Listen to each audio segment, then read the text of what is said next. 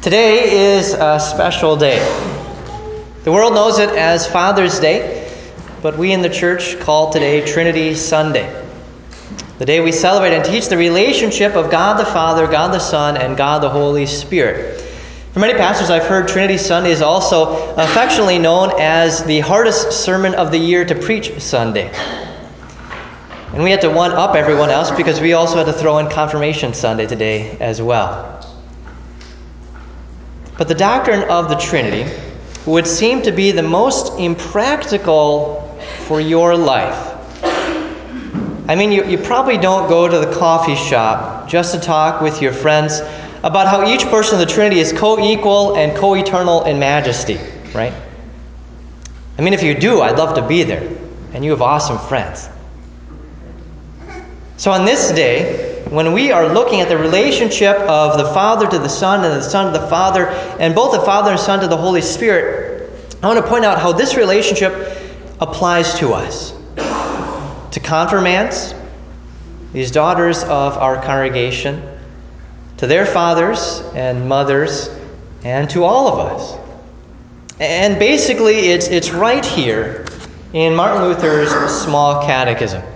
Every member of our congregation and the Lutheran Church, all of you have gone through this in some way, shape, or form, probably memorizing the 6 chief parts.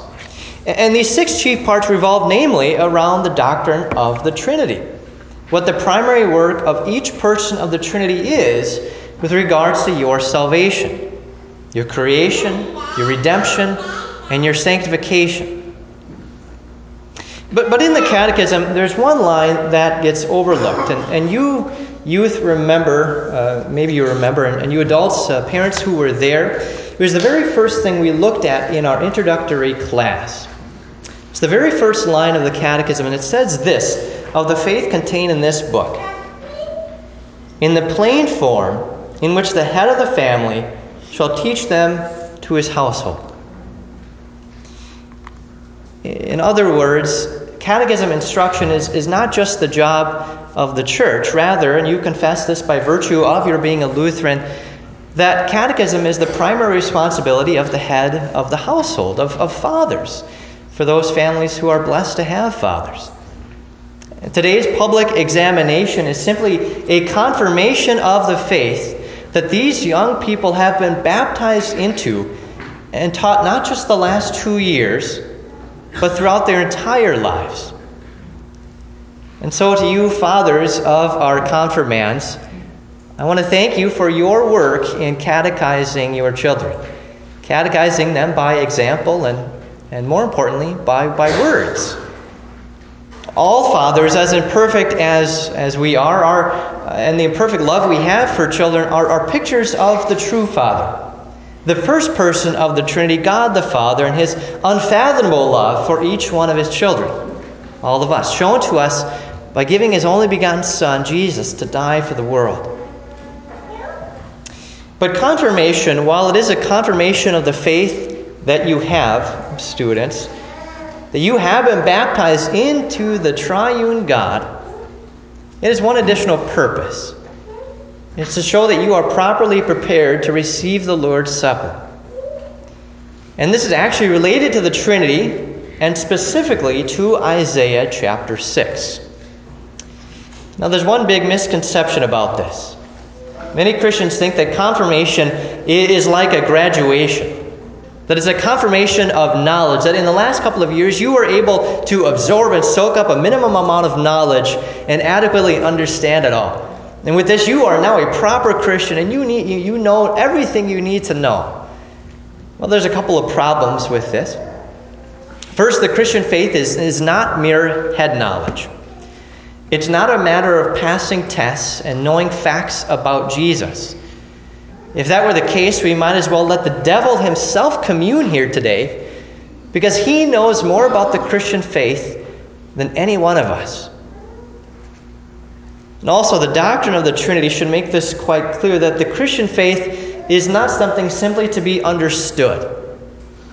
I heard a story of a member of a clergy who went to a dying man on his deathbed, and he asked him if he believed in one God, God the Father, God the Son, and God the Holy Spirit. The dying man sat up and said, "What is this, a trick?" The doctrine of the Trinity, along with even the simple doctrine of God's grace, that God's forgiveness doesn't depend on me and what I do, doesn't rationally make sense. The Christian faith is not mere head knowledge. It's to be believed. It's telling that the Athanasian Creed says, whoever wishes to be saved must have this conviction of the Trinity. Not that you must understand how the Trinity works. But at the same time, you can't just say, well, it doesn't matter what I know as long as I have faith. It'd be like going to an auto mechanic who said, I don't need to know anything about cars as long as I have faith, and that'll be enough to fix them. If faith was all it took, then again, we should let the devil commune here today because he too has faith. But his faith is in the wrong thing, and his God is himself.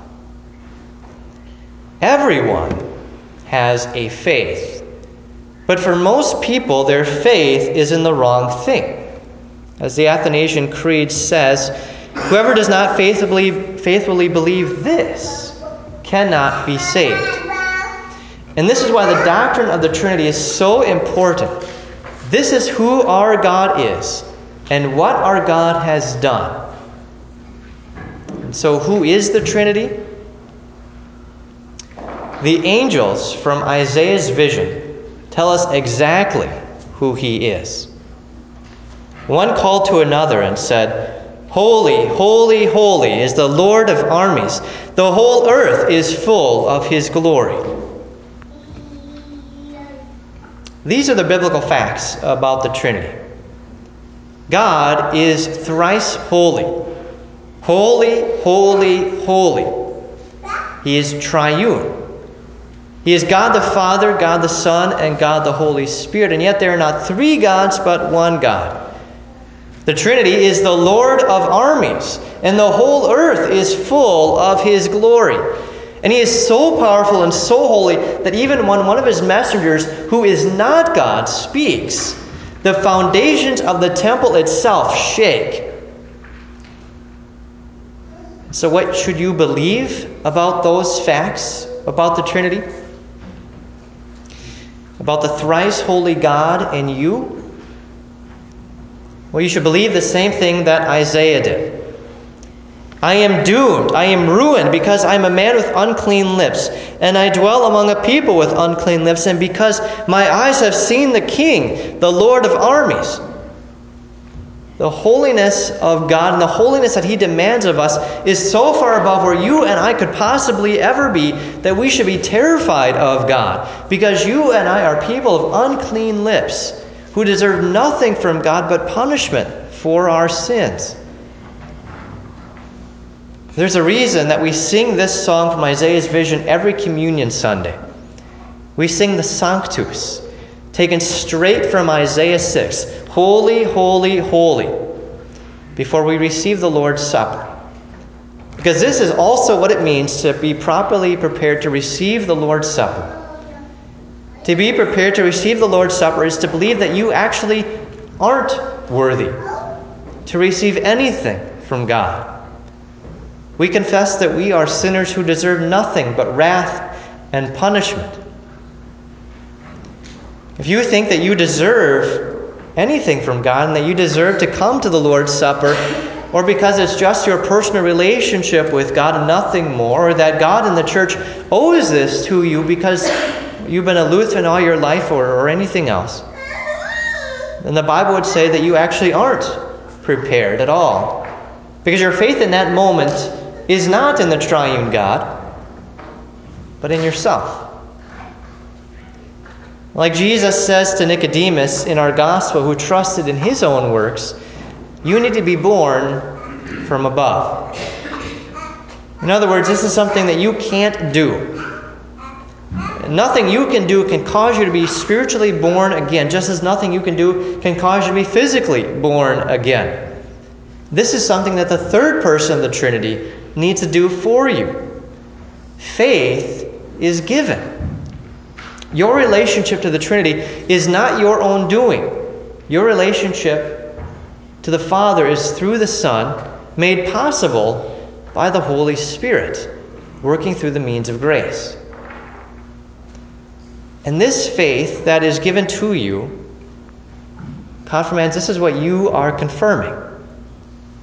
And through the faith of the work of the Trinity that is given to you, through the faith that Christ has forgiven all your sins, and through faith that Christ is himself present in his body and blood to give you that forgiveness, you are prepared to receive the Lord's Supper. And through the eyes of faith, we see a different side to the Trinity. We don't just see a God who is holy and just. We see a God who is love and has salvation for sinners.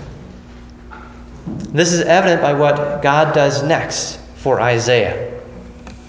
Isaiah writes, "Then one of the seraphim flew to me, carrying a glowing coal in his hand, which he had taken from the altar with tongs." Just think about that. A burning coal straight from God should be a terrifying thing. But look what happens. He touched my mouth with the coal and said, "Look, this has touched your lips, so your guilt is taken away and your sin is forgiven." Through faith, this is what you receive in the Lord's Supper. At this altar, a messenger, a pastor, takes not a coal, but Christ's own body and blood, and touches your lips. And God says, "Look, this has touched your lips, so your guilt is taken away and your sin is forgiven." So what does it mean to be prepared to receive the Lord's Supper? What does it mean to be confirmed? It means to believe what God says about you, that you are an unworthy sinner. It means to believe what God says about himself, that he is holy and triune. And it means to believe what God has done for you, that even though we don't deserve anything, that God gives us everything. I want to close with a quote from Martin Luther about what the Trinity has done for you. And I'll paraphrase. He said, "The Father has given himself to you. He's given you all of heaven and all of earth, that everything may serve you. But everything has become corrupt since the fall of Adam and Eve into sin. And so he sends the Son. And the Son himself gives himself to you. He gives his own life to restore you to the Father so that you would know everything that the Father gives. But this grace still has to come to you. And so the Holy Spirit comes, and he gives himself to you through the means of grace. The doctrine of the Trinity, the thrice holy God, which would seem to be so impractical for your everyday life, is actually the most relevant to your entire existence. If you take one person of the Trinity out, you have to put yourself in. But thank God for the Holy Trinity. Because this means that for you confirmands, Becca and Gabby, when your life gets difficult, when your worldly relationships fall apart, when you struggle in your faith, no matter what happens, the Lord your God goes with you. He will not leave you nor forsake you. And that God will lead you in his truth, and he will teach you. He is the God of your salvation. So may the Holy Spirit give each of you the power to make a bold confirmation of your faith now and throughout your entire lives. In the name of God the Father, and the Son, and the Holy Spirit. Amen.